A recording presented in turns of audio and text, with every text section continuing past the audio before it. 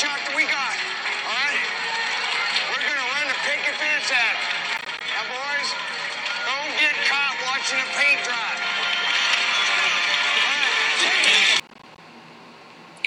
Welcome back to the Picket Fence Podcast. We're really excited to have you back today. We have a really exciting episode with a lot of different information. It's been about a week or so since we've had our last episode. I'm Cam Smith. I'm Derik Early. And we have a really fun episode with some brand new, not so much breaking news here in Indiana, but we'll get to that in just a minute. Today in our episode, we're going to be in our shoot-around in just a minute talking about the brand new Albany basketball coaching hire that we've discussed several times on this podcast. We'll get to that shortly. Coming up in our four quarters, we'll be talking about the conference realignment. So much so, we're going to spend 2 quarters talking about that very hot topic in sports. The Team USA basketball team competing in the FIBA World Cup and the Hall of Fame induction ceremony that's going on this weekend for the Basketball Hall of Fame. And then at the end of the episode, we have a pretty fun topic. I'm going to save that for just a little bit. We'll talk about that in a little bit. Kind of a surprise topic that we think is going to be really, really fun. But to start off in shoot-around, Derik, I think we should discuss this brand new hire, breaking news again and again and again coming out of New Albany, in the hiring of Jason Jones at New Albany High School. Yeah, I think it's kind of a position, Cam, that you and I talked about a little bit that obviously we thought was filled back in April, May. Had a coaching change kind of unexpectedly there in the middle of the summer before Summer League was over. Job remained open for quite a while. I know that, in talking to you about some of how the summer things played out, that their assistant and their JV staff kind of kept the ship afloat for a little while for them. Heard several rumblings, heard several names, heard a couple of options that got thrown around. Again, don't want to speculate much, but you always hear the rumor mill going and staying pretty active. And this one kind of came out of left field, I think, a little bit. Don't know a whole lot about him other than some of the states that he's coached in, places like Kansas, Colorado, Florida, and Georgia. But hopefully it turns out to be a good hire. He has 20 years of coaching experience, and that's hard to replace. So hopefully it turns out to be a good hire for New Albany. They deserve to have a good hire down there, especially with the pedigree that their program's had the last 25, 30 years or so, always being a solid program. They deserve to keep that type of tradition going. What are your thoughts? Yeah, first of all, I agree. They deserve the best coming out of this. You and I and the podcast itself are pretty big fans of Jim Shannon. He gave us a great interview and just has been top-notch in terms of class in basketball in Southern Indiana. And so they deserve that. And it was such a weird thing to start in the summer to have a brand-new coach in New Albany, which is big news anyway, and for him to leave and for it to be just constant rumors. I mean, there was, this guy almost took the job, that guy almost took the job, and there was just constantly that for, basically 2 months, maybe, like most of, I guess basically through June and July. Yeah. That was pretty much all we heard. So Jason Jones gets the job.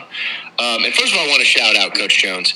Our Twitter account, at Picket Fence Podcast, followed him when that news broke, and he followed us back. So we just really appreciate the follow back from Coach Jones there.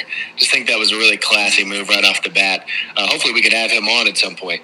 But, yeah, he comes with 20 years of coaching experience. Like I know you previously mentioned, Kansas, Colorado, Florida, and Georgia. But in an interview on the News and Tribune, he said that his dad is actually from Washington, Indiana, which is cool. So he's got some Hoosier ties, which is good to hear. I think this is just above all else. Nothing against Coach Jones, because I'm sure he's going to do a fabulous job, and it looks like he's done a great job everywhere else. It's just sort of surprising when you have someone coming from a school, and was at Kansas last season and now coming to Indiana. It's just right. An odd jump, not looked down upon in any way. I mean, I'm really excited to see what he does.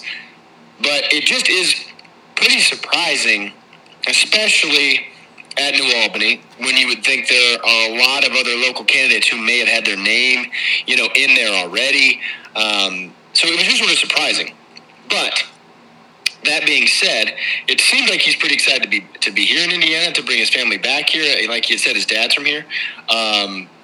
He has had a career all, over the United States. It's very interesting, and he mentioned a lot the desire to want to come here and coach. He talked a lot about getting videotapes of, guys like Damon Bailey and Sean Kemp playing in state tournament games.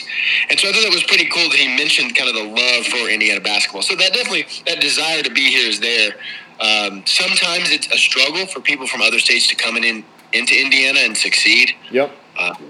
We've seen that before, and sometimes other, Coach LaFave is one that I'll mention. He's from, a couple different states. He had bounced around and came to Indiana and had tremendous success. So we really wish Coach Jones success. I think that he'll be great. I don't think New Albany is going to make poor decisions.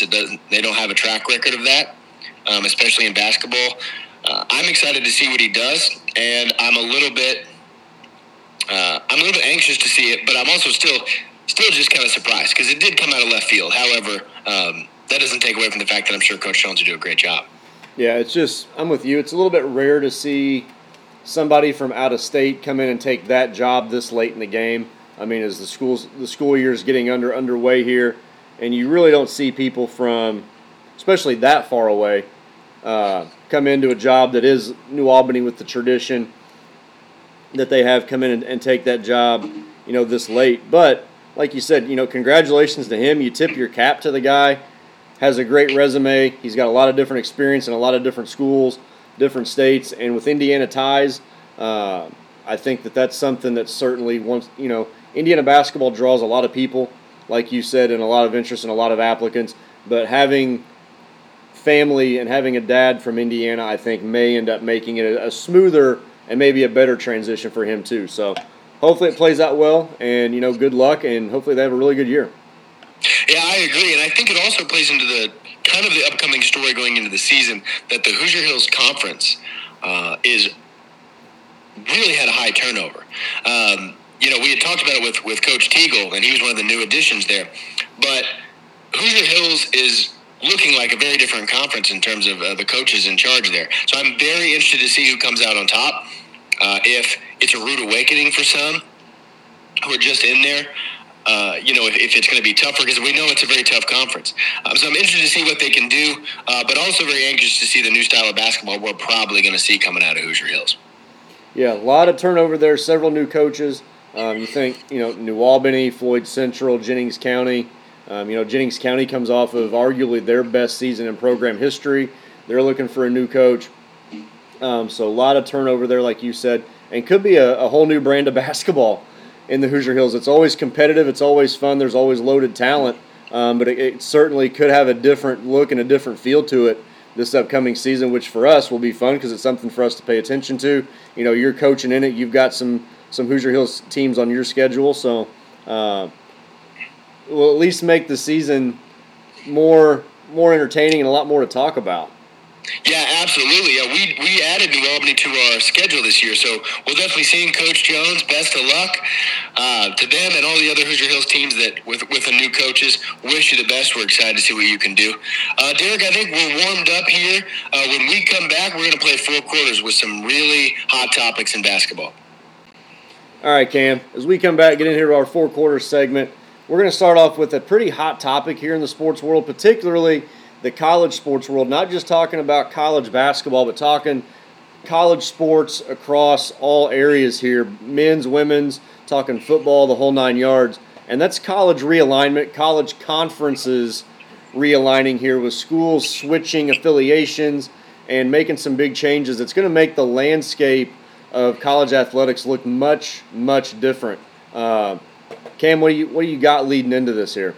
So, before we really get into the breakdown and, our kind of our thoughts, first of all, this is probably, I guess, the biggest news across all sports, I would say. I don't know if there's anything that I would say is the hotter topic, more polarizing topic than this right now. I've seen a lot of comments from other coaches. I saw Rick Pitino the other day on Twitter. He had some comments about it.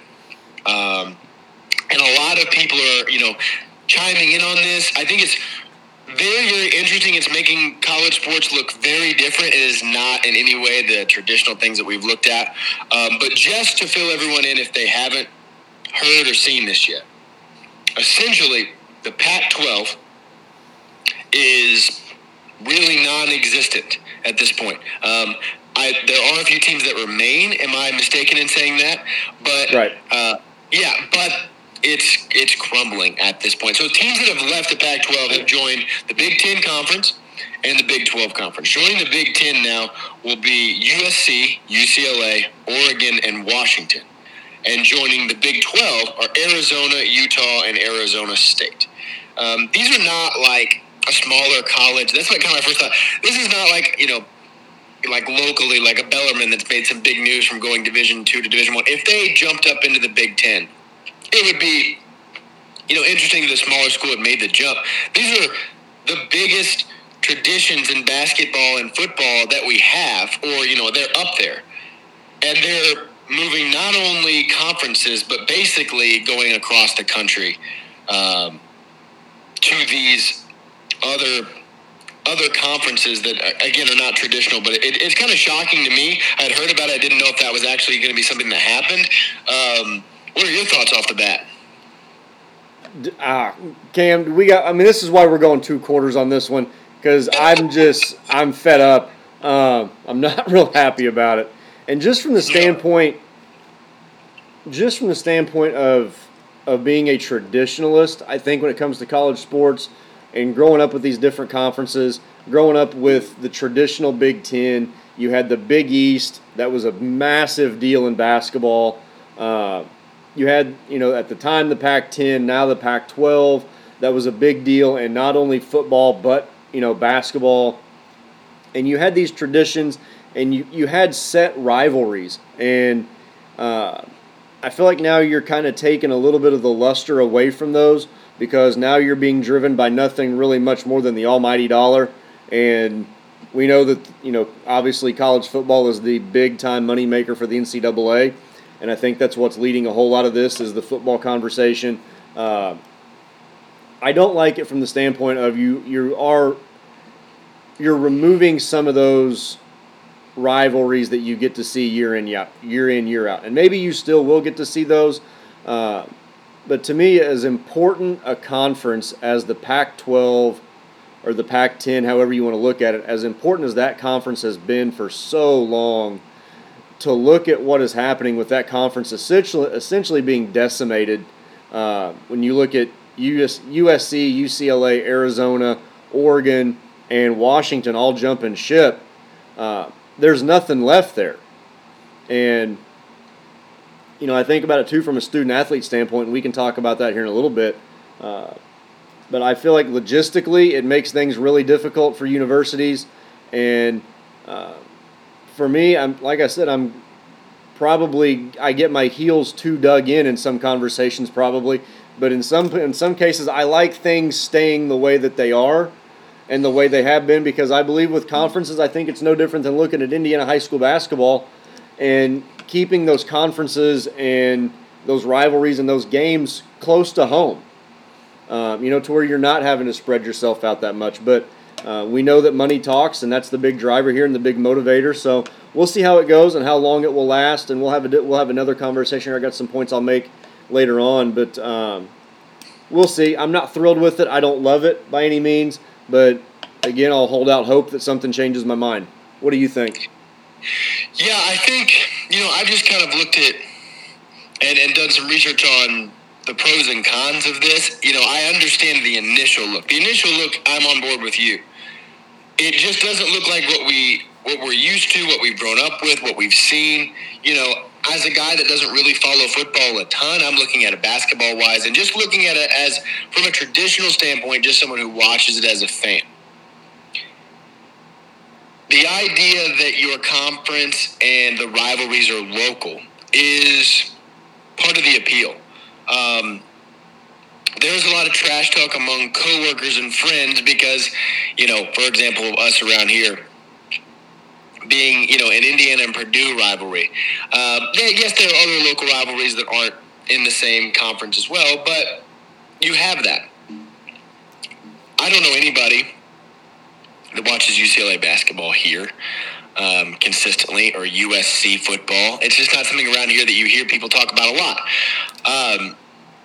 So money, yes, is the driving force. I think just looking at it from a fan standpoint, there is not the tradition of, man, really wanting to see Indiana or, let's say, a more traditional football school. You know, Michigan and USC doesn't carry the same weight as, you know, Michigan and Purdue. And it will, I guess, in terms of rankings. But in that local feel of fans wanting to tune in, I don't think it has the same, and maybe it'll create a new rivalry. But I think initially the feel to me is what I have the initial dislike, if that makes sense. Just seeing a lot of these new teams, and to be honest, I'm strictly thinking Big Ten. I know the Big 12 looks different. I don't have as much of an opinion on the Big 12 because I don't follow it as much as I do Big Ten teams. And I know we're an Indiana podcast and we're talking about that, and that's kind of going to be our primary focus. So sorry, Big 12. But Big Ten basketball and football has these very tight-knit rivalries, and I'm sure the Big 12 does too. So seeing these teams jump in, to me, is a little bit awkward. I think the first couple of years, I think the feel of it's just going to be quite different.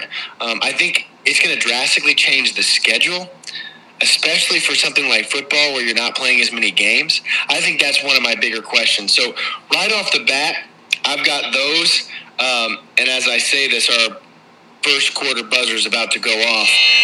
And again, as Derik mentioned, it's why we're taking 2 quarters on this, because it's a pretty hefty discussion. So I'm going to start the clock on quarter 2 here. But I think that's one of my other things. So, Derik, I'd like to hear more of those concerns you're wanting to talk about. I have a couple, but I know this one's burning you up, so I'm going to clear out and let you ISO for a minute. Well, it was interesting because I got a chance to listen to the head football coach from Missouri, and he spoke on this. And usually head football coaches kind of live in a different space, I think, as far as on the university level and in the coaching spectrum, because football, for all intents and purposes, kind of is king, whether it be collegiately or professionally. It just makes so much money. But for him to stand at that podium at that press conference and answer the questions about conference realignment the way he did, talking about the impact on the student athletes across all sports, and you alluded to it with the scheduling factor. What do you do with the schedule now? Football, obviously a little bit easier because you're playing 1 game a week. But when I think men's and women's basketball, particularly just for, you know, the sports that we've coached, you know, I think about it from a basketball standpoint, but you can talk about it from baseball, softball, soccer, whatever. How are you going to schedule road trips now? Because now you're looking at college athletes almost being forced to make NBA or professional sports-esque road trips. You know, it's going to be tough to say, you know, Indiana, Purdue, Michigan, whoever you want to talk about, okay, well, on Tuesday you've got a game and you've got to go to Washington. Okay, so now you're going to fly 2 or 3 time zones away. You're going to go play a game at Washington, and then you're going to play a home game on Friday or Saturday. Or you've got to go from Washington, oh, and by the way, your next road game, you're going to go play at Penn State. So now I think that they're going to have to look at how do they align that. I would say having those 4 schools from the Pac-12 coming into the Big Ten, and I had this conversation with somebody the other day, my guess would be the adjustment would be you would play a game, say, in Washington on Tuesday, and then you would turn around, stay on the West Coast, maybe go play UCLA on Saturday, and then fly home and go back to class on Monday. But, you know, how does that look for teams that need tutors? How does that look for academic assistants?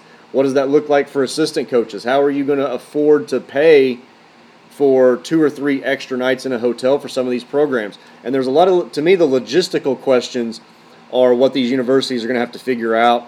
I understand that, you know, like we said, the money side of this is the big driving force. But I don't love it. I love trying to think about the regions of the country and breaking your conferences up based on who is close by. You know, who are the universities that are near us, you know, that we can be competitive with. But there is, or seems to be, a pretty legitimate desire, you know, to keep the Big Ten alive, the SEC and the ACC. You know, those are now the 3 big conferences. You spoke on the Big 12. I think that they had to make a move. Their conference, I think, is getting a little bit desperate, especially on the football side. They're losing Oklahoma. They're losing Texas to the SEC. So the Big 12 has to try and keep itself relevant, so they go out and they get Arizona. So at least now from a basketball season standpoint, you have some interesting conversations you can have. But I got one more point I'll make, but I'm going to let you go for a second, and then I'll jump back in. No, man. I mean, this is definitely something that's really stirring up a lot of sports fans. The couple of things that I've thought about it, and I've had, a lot of different. I've gone through some. Man, I don't like this at all, or it'll be fine. I won't notice it. But I've read a lot of people's pros and cons. And in reading that, all the pros are really money related. And I get it. I mean, it's hard to argue that. I understand if it's a financial benefit. I understand why a corporation would do it. Some of the other things I've seen are a little silly, like, if this team comes into the Big Ten, it will make the Big Ten a faster conference. It's not as, a slower paced football. I don't think that merits being on the list. But thinking about scheduling, and not just like what you were saying, but I thought about that a lot. Some of the road trips that these kids will be taking, if you're going, like Penn State to Washington, Purdue to UCLA or USC in the middle of the week or something. Those are pretty far road trips, especially considering you're playing 2, maybe 3 games a week, and you're going back and forth across the country. Yeah. It's a lot different than what it was. The other thing is, especially in football, with conferences getting bigger, are you going to play everyone in your conference? And in basketball, I think it's going to be near that too. There's going to be a point where I'm not sure. I haven't seen the exact number to be able to look at it, but is this going to take away, teams playing each other twice? Is this going to take away rivals playing each other 2 times, kind of home and home games? That's one concern for me is, they're saying, well, it may take away there won't be as many natural rivalries. Well, it might also hurt the natural rivalries because now you're not playing a home and home. I've seen where they're talking about having divisions within the conference. These teams will play in their division and this team will play in that division. If they're going to do that based on geography, we already had that. They were in their part where everybody was pretty local. And if they do that, I really hope it doesn't break up some natural rivalries because I think that would be a risk. At some point, something would have to give. And we would hope that they would make the decision not to break up let's use Big Ten again, a Michigan State game, an Indiana-Purdue game. Or, you would hope they wouldn't break something up like that. But I don't necessarily think the natural rival thing will hurt. It will be more, does it hurt the rivalries because we're not seeing the games we're used to seeing that a lot of people tune into. So that's kind of my concern. I really want to know what the schedule actually looks like. Yeah. Student athletes traveling like this is going to be a big deal. I think it will really be a big deal. And then just wanting to know how it looks and hoping that it doesn't kill any of the rivalries because you're adding in so many people. You had one final point when we got a little bit left here in the second quarter. Well, just looking at the Big Ten again, because that's kind of where we're at. That's kind of what our wheelhouse is. But obviously looking at them, their desire is to have teams, I think, in every time zone based on what we're looking at. So they have teams, New York market, East Coast market, Washington, D.C. They have the Midwest dominated. They've got Chicago. They've got Indy. But now they push the conference all the way out to L.A., to the West Coast, up into the Northwest. And I think that that's kind of their desire. And somebody made a good point on TV that now the Big Ten is at a point that from the time College Game Day on ESPN is over, those noon kickoffs, you have Big Ten football for 12 to 13 hours now. Because you've got the noon kickoff on the East Coast, you've probably got a 3:30, 4 o'clock game somewhere in the Midwest, and then you have that late start out in California every week. You've got nothing but 12 to 13 hours of Big Ten football, and I think that's probably a driving force. And looking at this and seeing how the Pac-12 has dissolved, thinking about the Big 12 seeming to get a little bit desperate with needing to bring teams in, I think we're at a point where your traditional Power 5 conferences are probably on the cusp of breaking away from the NCAA and forming their own league. And then I think that's how we get these. I think that's how we probably get conferences or at least divisions back to a regional landscape. I think they're going to have that conversation, and football is going to be the driver. You and I both know that. The other sports are probably going to suffer a little bit, but I do think we're looking at the Power 5 schools probably at some point here in the very near future, a couple of seasons away maybe, breaking away, forming their own league, and then simply divvying out conferences and divisions within that based on a regional basis. And to me, that sadly is maybe where we're at, but I wouldn't hate to see that move either. Yeah, I think you're probably right. I've heard some rumors of that, and that would be, I don't know, not something I would look forward to if that was the case, but hopefully things will work out for the best, and maybe we'll look back on this in a couple years and think it hasn't affected that much. I'm not sure about it, though. All right, here at halftime, though, we're going to turn away a little bit from the frustrations and sort of the hot topics in that way, and have a couple more fun discussions. Here in the third quarter, I'd like to talk about the FIBA Basketball World Cup that they're doing, especially Team USA. They had their warm-up game yesterday against Puerto Rico. I'm going to start the clock here in the third quarter. So first of all, I'd like to say that there was a lot of worry about this team because it's not the big-name superstars that we have, but I just want to start off by saying that I love this team. I just want to get that on the table right now. They're quite a lot of fun. So the FIBA World Cup is not quite like the Olympics. It's got, the same basic premise, but they do that every few years, and it kind of goes like every 2 years based on like it's FIBA World Cup, and then you have the Olympics, and so it's like basically every 2 years you get one or the other. Yeah. It's got a few big names, and I'm just going to mention a couple here. Anthony Edwards, Mikal Bridges, Jaren Jackson Jr., Jalen Brunson, Brandon Ingram, Tyrese Halliburton, our hometown Pacer, Paolo Banchero, who was the number 1 overall pick, Austin Reeves is a big name that come out this season, and a slew of other, I would say maybe second-tier superstars. I might define them as that. But yesterday, to give an insight to the game here, the United States beat Puerto Rico in the opening game. I think it may have been some form of an exhibition, 117-74. Before I get started talking about a couple of things, Derik, I want to know your thoughts about FIBA World Cup basketball, Team USA, or some other teams you've seen around the world. Now, I've always enjoyed every single summer. It's that 2-year rotation. You get the Olympics. 2 years later, you get the FIBA. The one thing that I kind of have an issue with is everybody throws all their chips into the Olympics when it comes to USA basketball, and then it kind of feels like these FIBA World Championships take a back seat to a certain degree, and you've got some guys that want to sit out, they don't want to play for whatever reason that it may be, and like you said, you kind of end up with a FIBA team that's put together of some second-tier players, and your best players typically set FIBA out.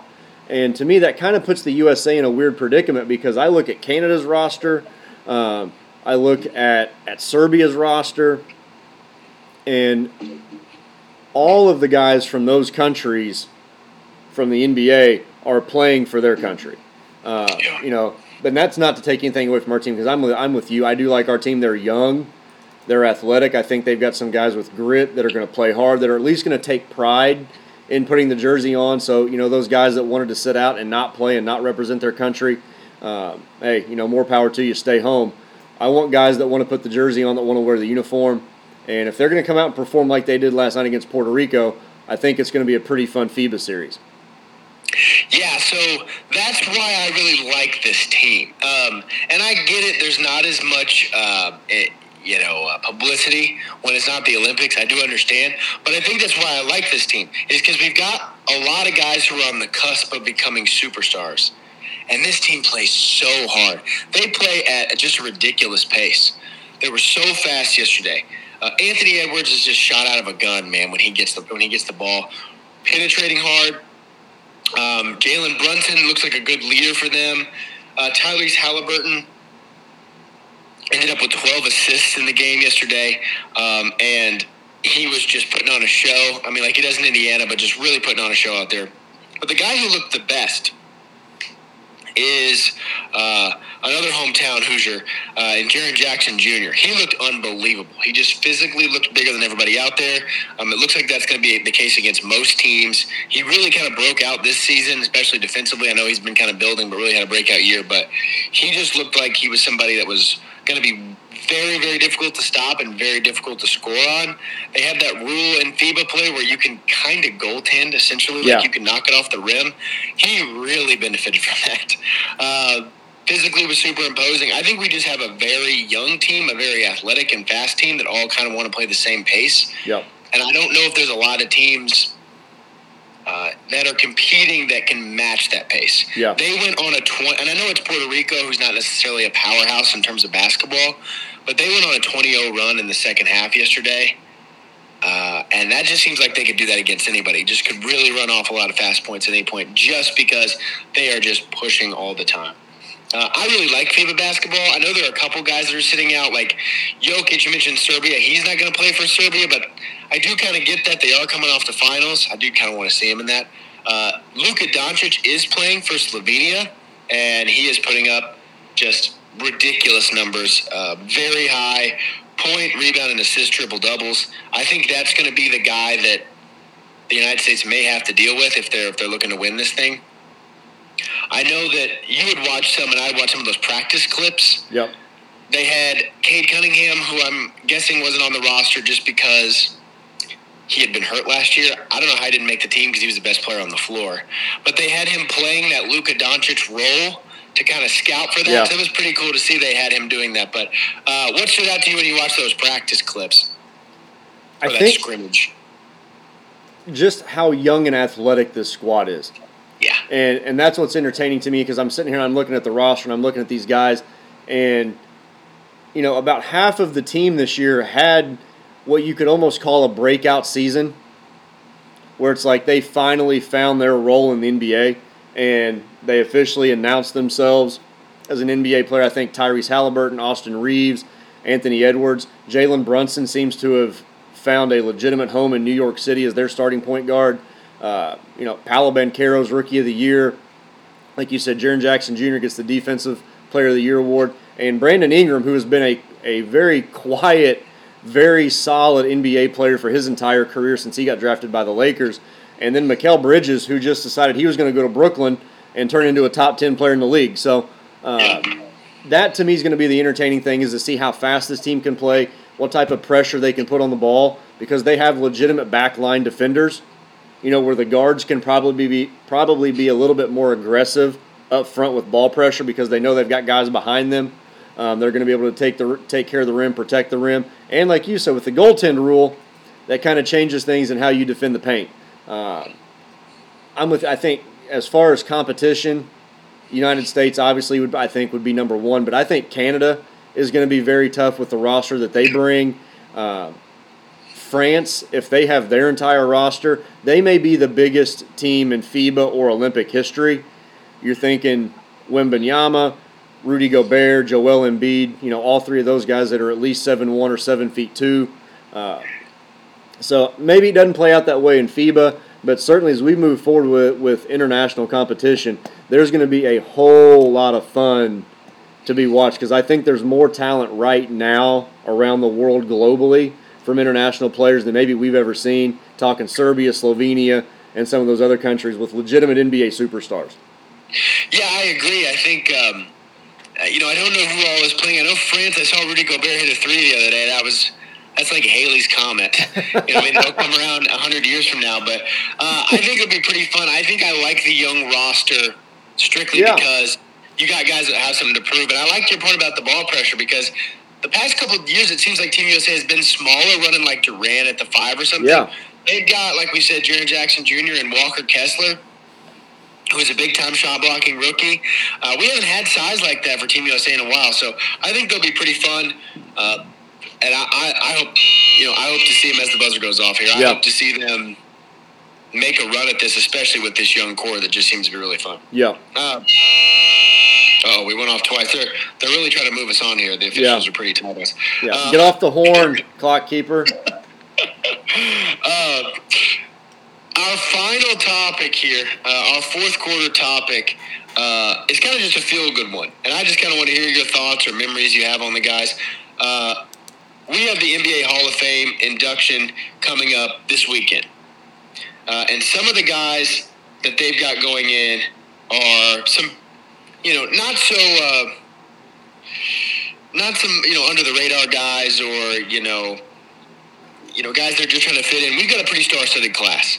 So as I start the clock here, being inducted into the Naismith Basketball Hall of Fame this weekend is Dwayne Wade, Dirk Nowitzki, Tony Parker, Pau Gasol, and Greg Popovich. Those are the biggest names going in. This is probably one of the biggest classes we've had in some times in terms of just all-time players and name recognition. I think that's just going to draw people in just from the name itself. But to get a little bit nostalgic here, I don't know. I think this is one of the more fun classes, one of the more likable classes. There's not really anybody on this list that I think anybody could say, I wasn't a fan of that guy. Yeah. Just going down the players list, I don't know anybody that's ever said they don't like Dirk or don't like Pau or Tony Parker or even Dwayne Wade, really. Yeah. I mean, even when the whole Miami Heat thing went down when they brought the big three, everybody really blamed LeBron. Yeah, it was still D Wade's team.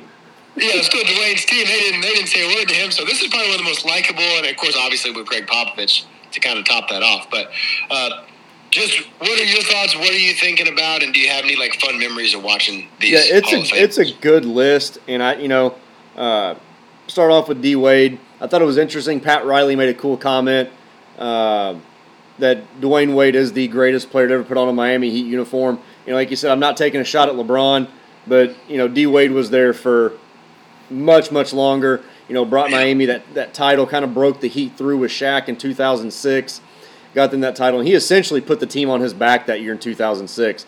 And I don't think gets enough credit. There's a quiet conversation about where he stands in the rankings of all-time two guards. But to me, he's the third greatest shooting guard of all time. I think, obviously, you've got Jordan and Kobe, and you can argue about where the gap is between those two. You can argue about the gap between second and third place. But for me, I would put D. Wade as the third greatest two guard of all time. Dirk, absolutely phenomenal career. Probably the first great European. Maybe talk about Drazen Petrovic when he came over in the early 90s. But probably the greatest European player that we've had come over to this point. Not to take anything away from Luka and Jokic, obviously, but as far as a career that's been from start to finish now out of the league that we've seen from, all the way through, to score over 30,000 points, to me, Dirk has the greatest NBA title in NBA history. I would agree. It's my favorite one. In 2011, beating Miami. To me, it's the greatest. We talk about D. Wade putting the heat on his back in 2006. Dirk did the exact same thing. Miami had no answer for him in that NBA Finals back in 2011. Pau Gasol, like you said, I think he gets this award strictly based on all of his basketball achievements, whether it be NBA or whether it be international. Top 75 player of all time. Wasn't loaded down with titles, but was just an incredibly consistent player every single year. You knew you could count him. He wasn't going to miss a ton of games. Battled through some injuries throughout his career at certain points, but never missed a ton of time. Was there with the Lakers in their second round, or Kobe's kind of second go-around of winning titles, getting two in a row there in the mid-2000s. But had a ton of success internationally with Spain, playing alongside his brother and Ricky Rubio and Hernandez when they were the second-best team in the world, behind Team USA there for a little while. And then Tony Parker, who I think does not get nearly enough recognition in the all-time point guard conversation. I think, Magic Johnson obviously is going to be the all-time great point guard, but there's a lot of talk about where Chris Paul and some of those guys rank, and I would put Tony Parker equally up there with those guys based on, not just titles, but his ability to play the game. I think he's an incredibly underrated point guard, completely underrated NBA player, and a lot of it has to do with the fact he played alongside, 3 or 4 other Hall of Famers, and was coached by Coach Pop, who's also on this list too. But Tony Parker, this is very well deserved for him, and I think really solidifies his career to me. And I'll let you have the floor. No, yeah, I agree with that. First of all, I want to apologize to the head coach of 42 years from Amherst College and David Hickson. He is also in this class, and he doesn't quite have the high praise as these other guys, but no, I don't want to disregard Coach Hickson there. Congrats on the Hall of Fame bid. That's fantastic. But to look at these other guys, first of all, I want to continue with your Tony Parker point. There was a point where he was absolutely up there in terms of the best point guards in the league. He played with a great team. People always say, well, what would it look like if he played on his own? Would he have gotten, more recognition, this and that? It's possible, but he was as good as anybody, and there were times when he was the best player on that team. I loved Tony Parker. I think it's really exciting to see him. He really brought a new dynamic to the NBA. I think there's a lot of credit that goes to him in terms of the way point guards play the game now, and had a huge influence. Pau Gasol, to me, in terms of the NBA resume, maybe not as high as some of these other guys on the list. Won the international game, like we were just talking about FIBA, definitely counts for him. He and his brother Mark were fantastic to watch in those FIBA World Cups and Olympic tournaments. But also, I think Pau Gasol is a guy you could have put on any team in the NBA at any point, and he would have fit very well and excelled there. There was a time when playing with Kobe Bryant was a pretty difficult thing to do. As much as you and I both love Kobe, but that's just the truth. To come in there and fit so well and do so well with him is an achievement enough in itself that may deserve a nod at the Hall of Fame just for that. But to have Gasol go in, I think he was one of my favorite players just for that reason. It just seemed like a guy that was truly unselfish and just did everything it took to win. I mean, he was just a true winning basketball player. Dwayne Wade was as exciting as you could get. I agree. I think he is the greatest Miami Heat player of all time. I think they aren't anywhere with, Pat Riley's done great things. Eric Spoelstra has done great things. But I think the reason the Miami Heat, the reason they are where they are is because of him. I think they got a little lucky in that 2003 draft that he happened to be there for them. There's a lot of, what ifs where someone probably should have taken him second overall in that draft.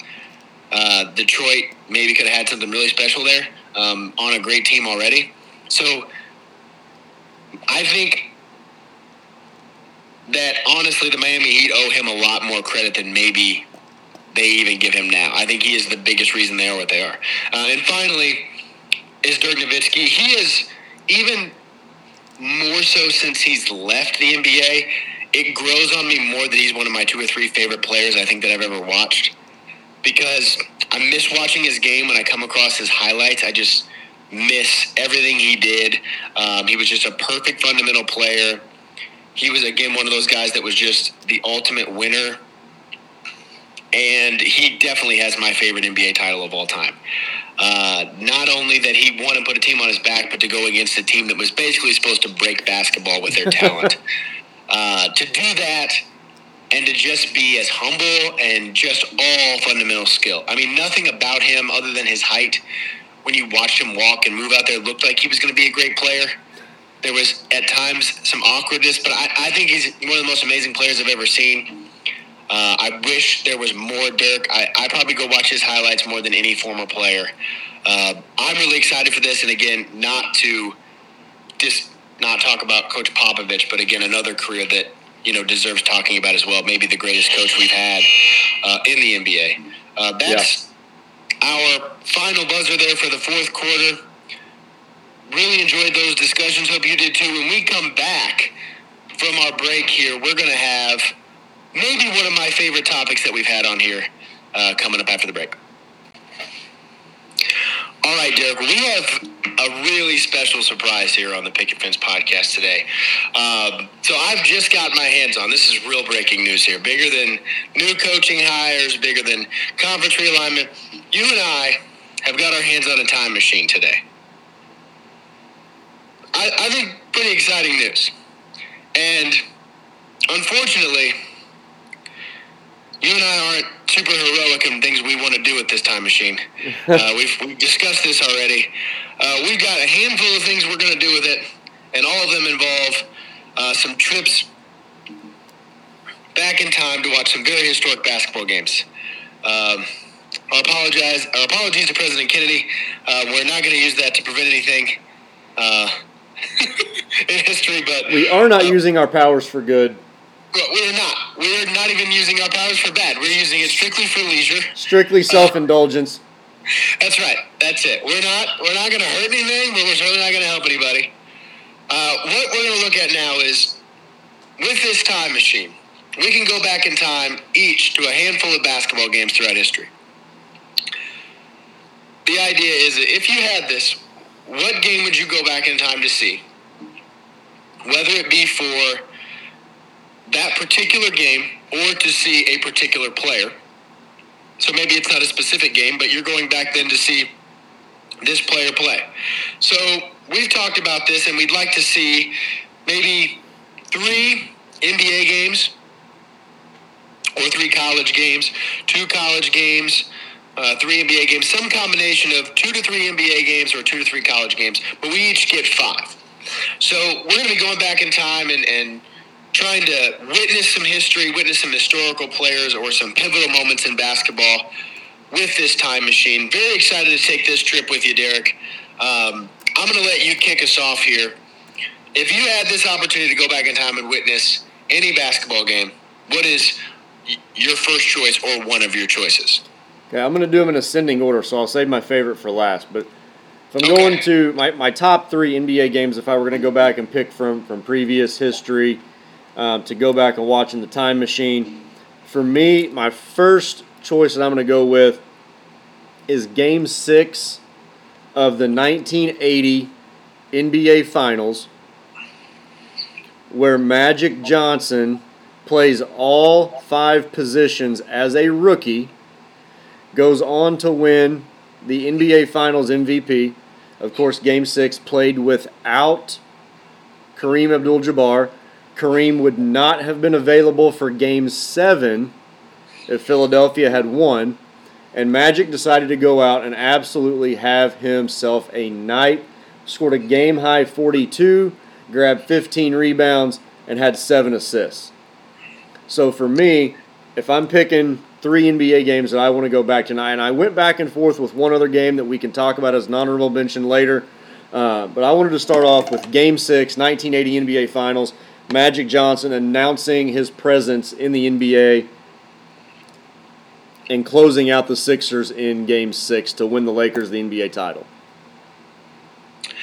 So that was so close to making my list. I thought so hard about that. I think that's probably one of the more amazing games performances of all time. Again, so close to making my list. That's an amazing one. I don't have it on mine. Maybe I'll tag along on your time machine trip there. I forgot to mention, and I guess I'll establish this. We have chosen games that we were not alive to have been able to see. Maybe we were young and don't remember. That's not the case here. We had to go back in time to something prior to our birthday. But that's a great pick to lead us off. I'm going to throw out another game here, and I'm going strictly here for the iconic moment. Okay, I'm going back to May 8th, 1970. Game 7 of the NBA Finals, the New York Knicks against the Los Angeles Lakers. Willis Reed is not expected to play in this game, and he is the captain. He is the biggest star in New York basketball. And with the series tied 3-3, it is not looking great for New York against the Lakers. You got to play Chamberlain without your star center. And hobbling out of the tunnel comes Willis Reed, one of the more iconic moments in the history of NBA basketball. I think I would just love to be in the Garden for that moment. Willis didn't have a huge game. He hit like his first 2 shots. The Garden went crazy. It ended up being really Walt Frazier's night, and they beat the Lakers. But I think there are probably 2 or 3 big, like, goosebump moments in certain sports. I think that's got to be up there in the top 2 or 3, like, biggest goosebumps, iconic moments of all time. So if I could go back in time, I'd want to see Willis Reed walk out of the tunnel. I'd want to know what the Garden felt like in that moment, to see their guy come out and they know after that, I mean, I feel like it's over. The Lakers know it's over with. New York knows they've got the championship. So I'm going to May 8th, 1970. I would love to experience that moment and just know what it felt like when the Garden was really, really rocking. It had to be one of the great all-time momentum swings. Yeah, for sure. For sure. So I like that one. If you can get 2 tickets, I will gladly tag along back to MSG. That's right. The second one on my list as far as NBA games, and I picked 3 NBA games, I picked 2 college games. The second list on my NBA games goes back to the 1980s, again, staying in the 80s, when Michael Jordan went to Boston Garden, and despite losing the game and despite losing the series, made Larry Bird famously say, "I think he's God disguised as Michael Jordan." And on this particular night in Boston Garden, Michael Jordan decided to drop 63 points on 41 shots without attempting a 3. He had a team-high 6 assists, also had 5 boards, 3 steals, 2 blocks, played 53 minutes in a double overtime game, and it also just returned that year in March after missing 64 games from breaking his foot. Not too shabby, Mike. No, pretty good night in the Garden. Yeah, that's pretty amazing. That's another one that I think is definitely an honorable mention for me. That you talk about your all-time breakout games. That's a pretty amazing one. Would definitely be on the list if I had more opportunities to travel back in time there. As I jump to my second game, I think I have one that's similar to you, so I'd like to discuss this with you, okay? So we're going to both go back to this game here. March 2nd, 1962. Make another trip to the Garden.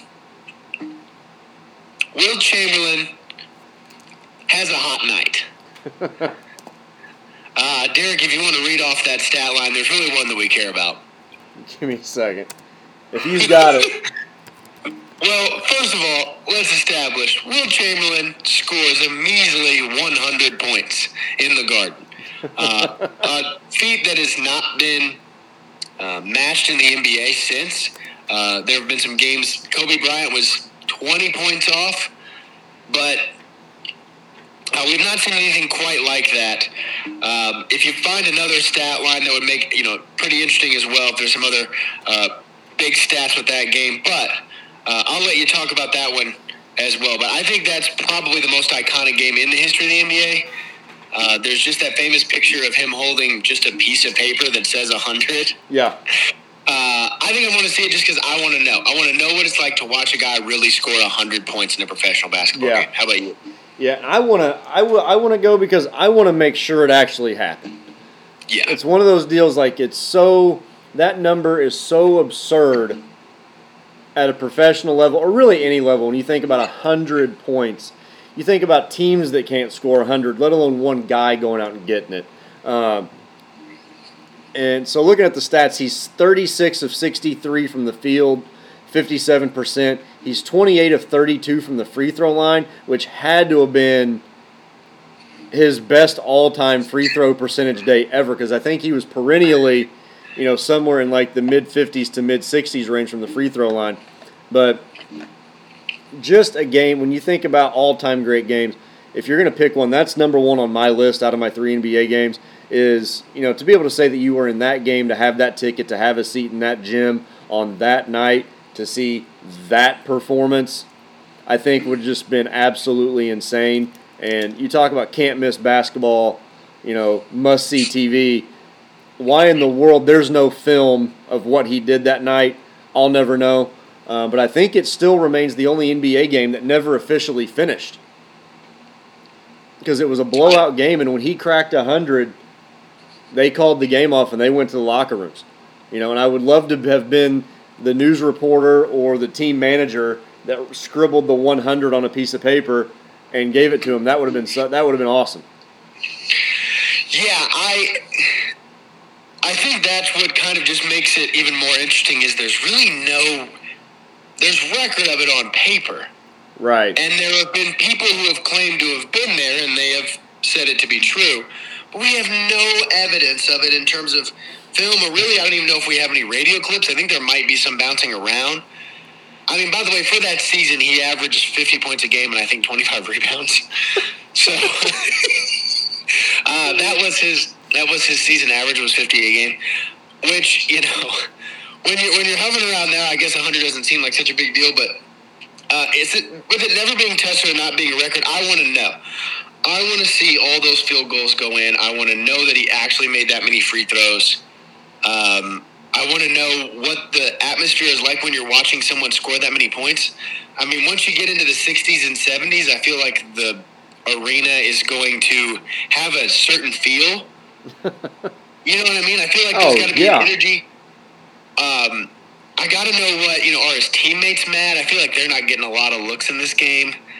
I feel like they're probably getting some double, triple teams. I'm not sure, but I want to see everything. I want to take it all in. I want to see him put that 100th point through the hoop.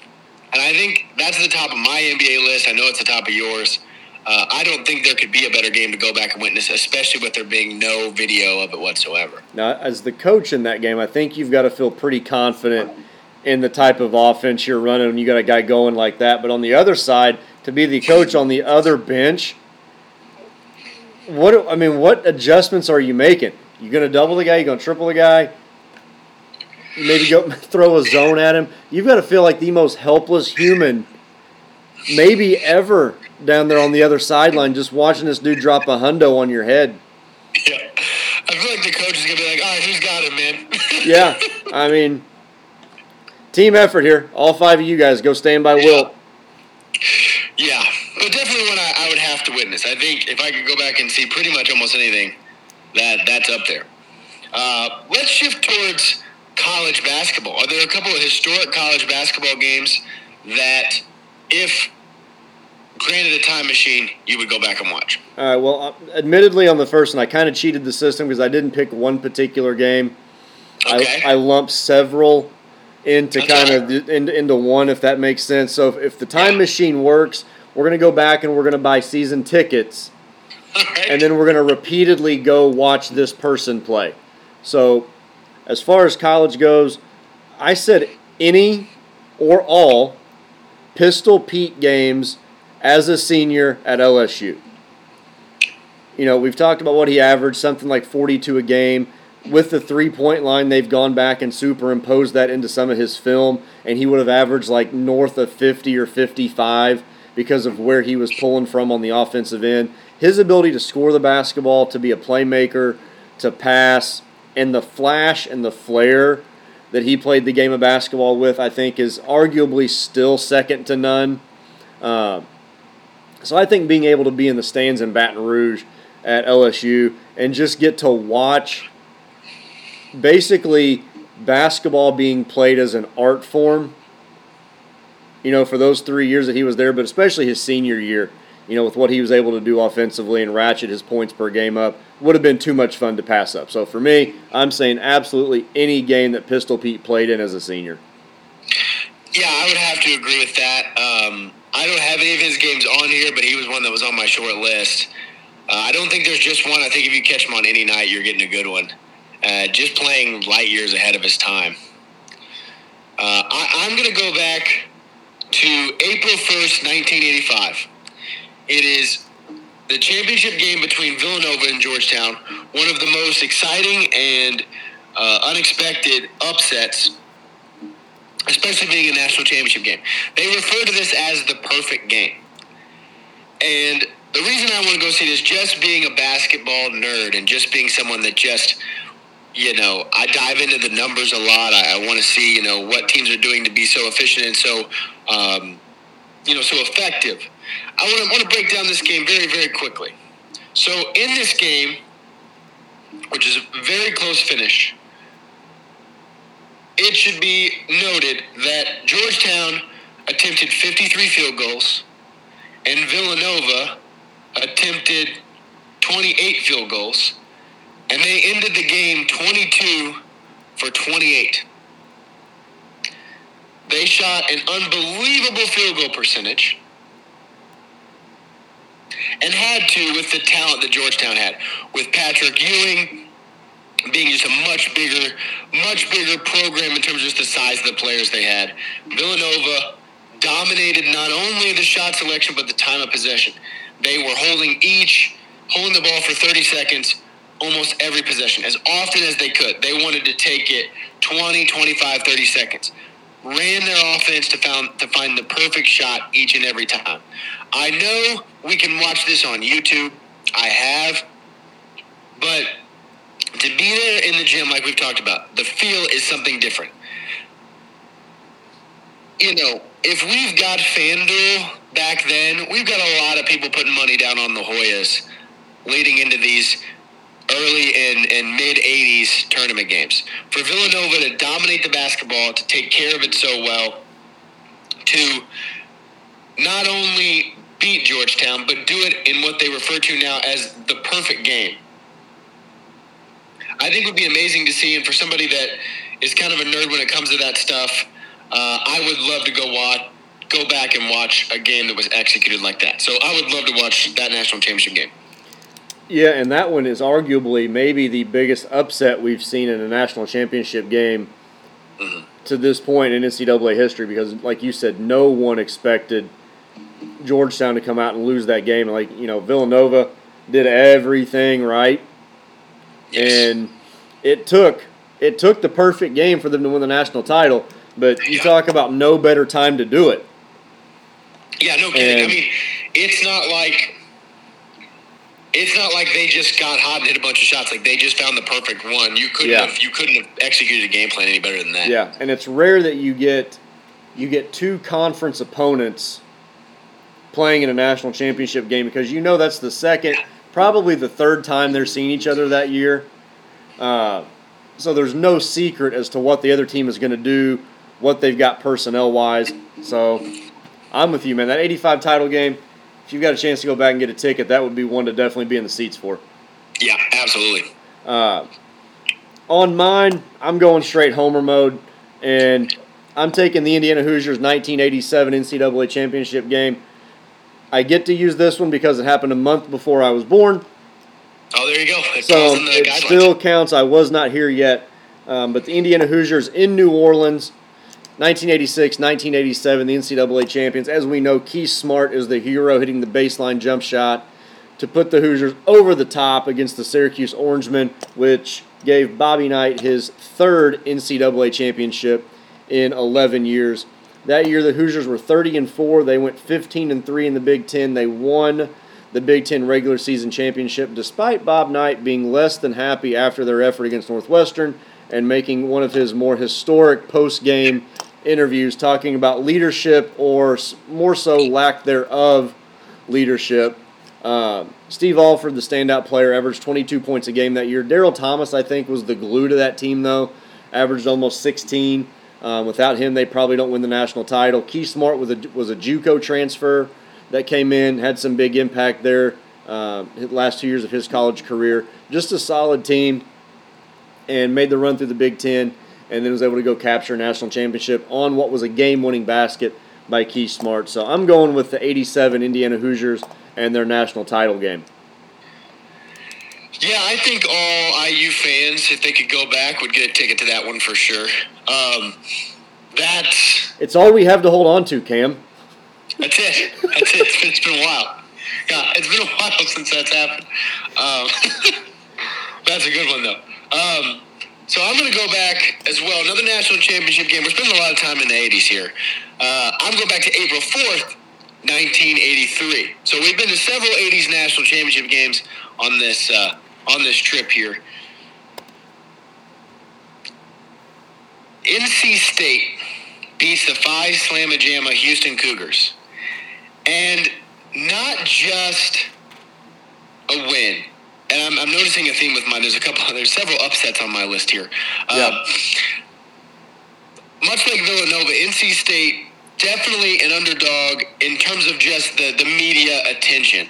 Houston's got this amazing team. They've got the nickname. They're really fun. You've got Olajuwon kind of headlining that squad.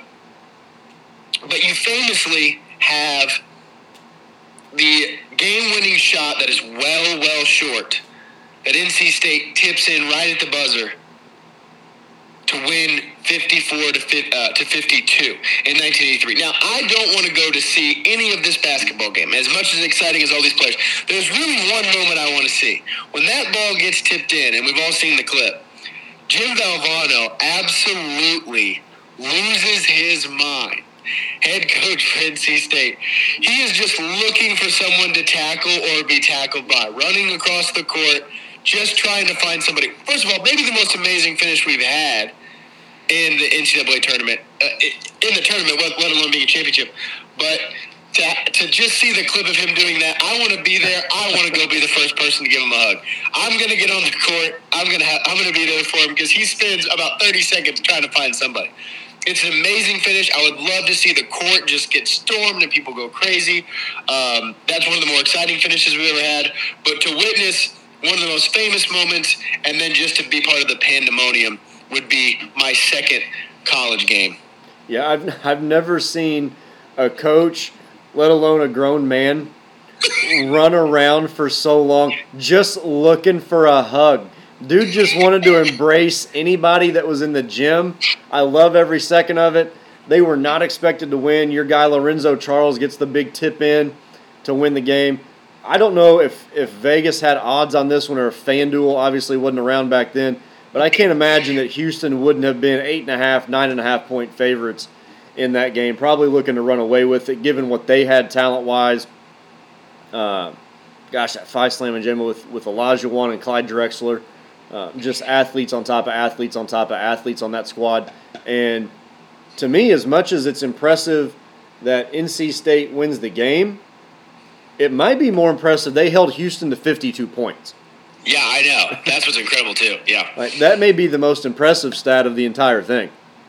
Yeah, there's some real fantastic execution in the games we're going back to watch. Now, not to take away from these great games here, Derek, but I have only mentioned 4 games, and I, too, broke the rule slightly.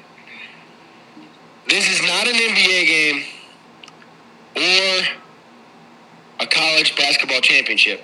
It is an amateur basketball game, and it is before we were born. We're going to take our time machine to our final game back to December 21st, 1891. 30-year-old James Naismith introduces the very first basketball game at his hometown YMCA. He had 13 rules, of which famously was a peach basket hung 10 feet above the floor, which I love that it stayed at 10 feet. Yeah. They had a soccer ball, a 10-foot peach basket, and just from memory, having read about it, I believe the final score ended 1-0. So we have a final winner. I think they played 9-on-9 in their YMCA gym with a peach basket.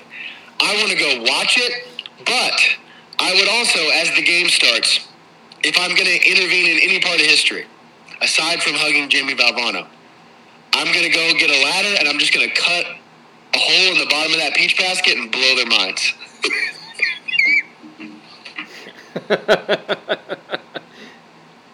Listen, hey guys, this is going to be a lot more efficient if we just take care of this problem here real quick. That's right. That's all you got to do. They had a guy, I think they had the custodian use a broomstick to, hit the bottom until the ball bounced out, which, if the game was 1-0, he wasn't working I was going to say, hard. the beauty of that is he wasn't working real hard. No. Not like he was staying busy. No. But I think if I had the time machine, I'm going back to watch the very first installment of this great game and just see what it looked like. How much do you think it would blow their mind if you showed up and you just started dribbling? I think, if I'd let the first game happen, I don't want to affect history. Game 2, I'm lacing up, I'm tagging in, and I'm just dominating. Game 2, I'm putting the ball on the floor. Yeah, I'm going to go behind my back a couple times, and I'm not the greatest ball handler, but I guarantee I can get to the rim against some of these guys in 1891 Springfield, Massachusetts. I'm introducing Indiana Hoosier basketball very, very early.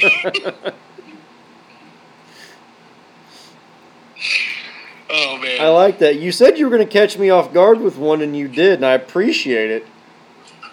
I had it one in my back pocket. I didn't know. I put it out there, but I think in terms of importance, that may be the most important game. And if we're going back in time, we may bring Chamberlain with us back to 89-1 and really see how they feel about that one.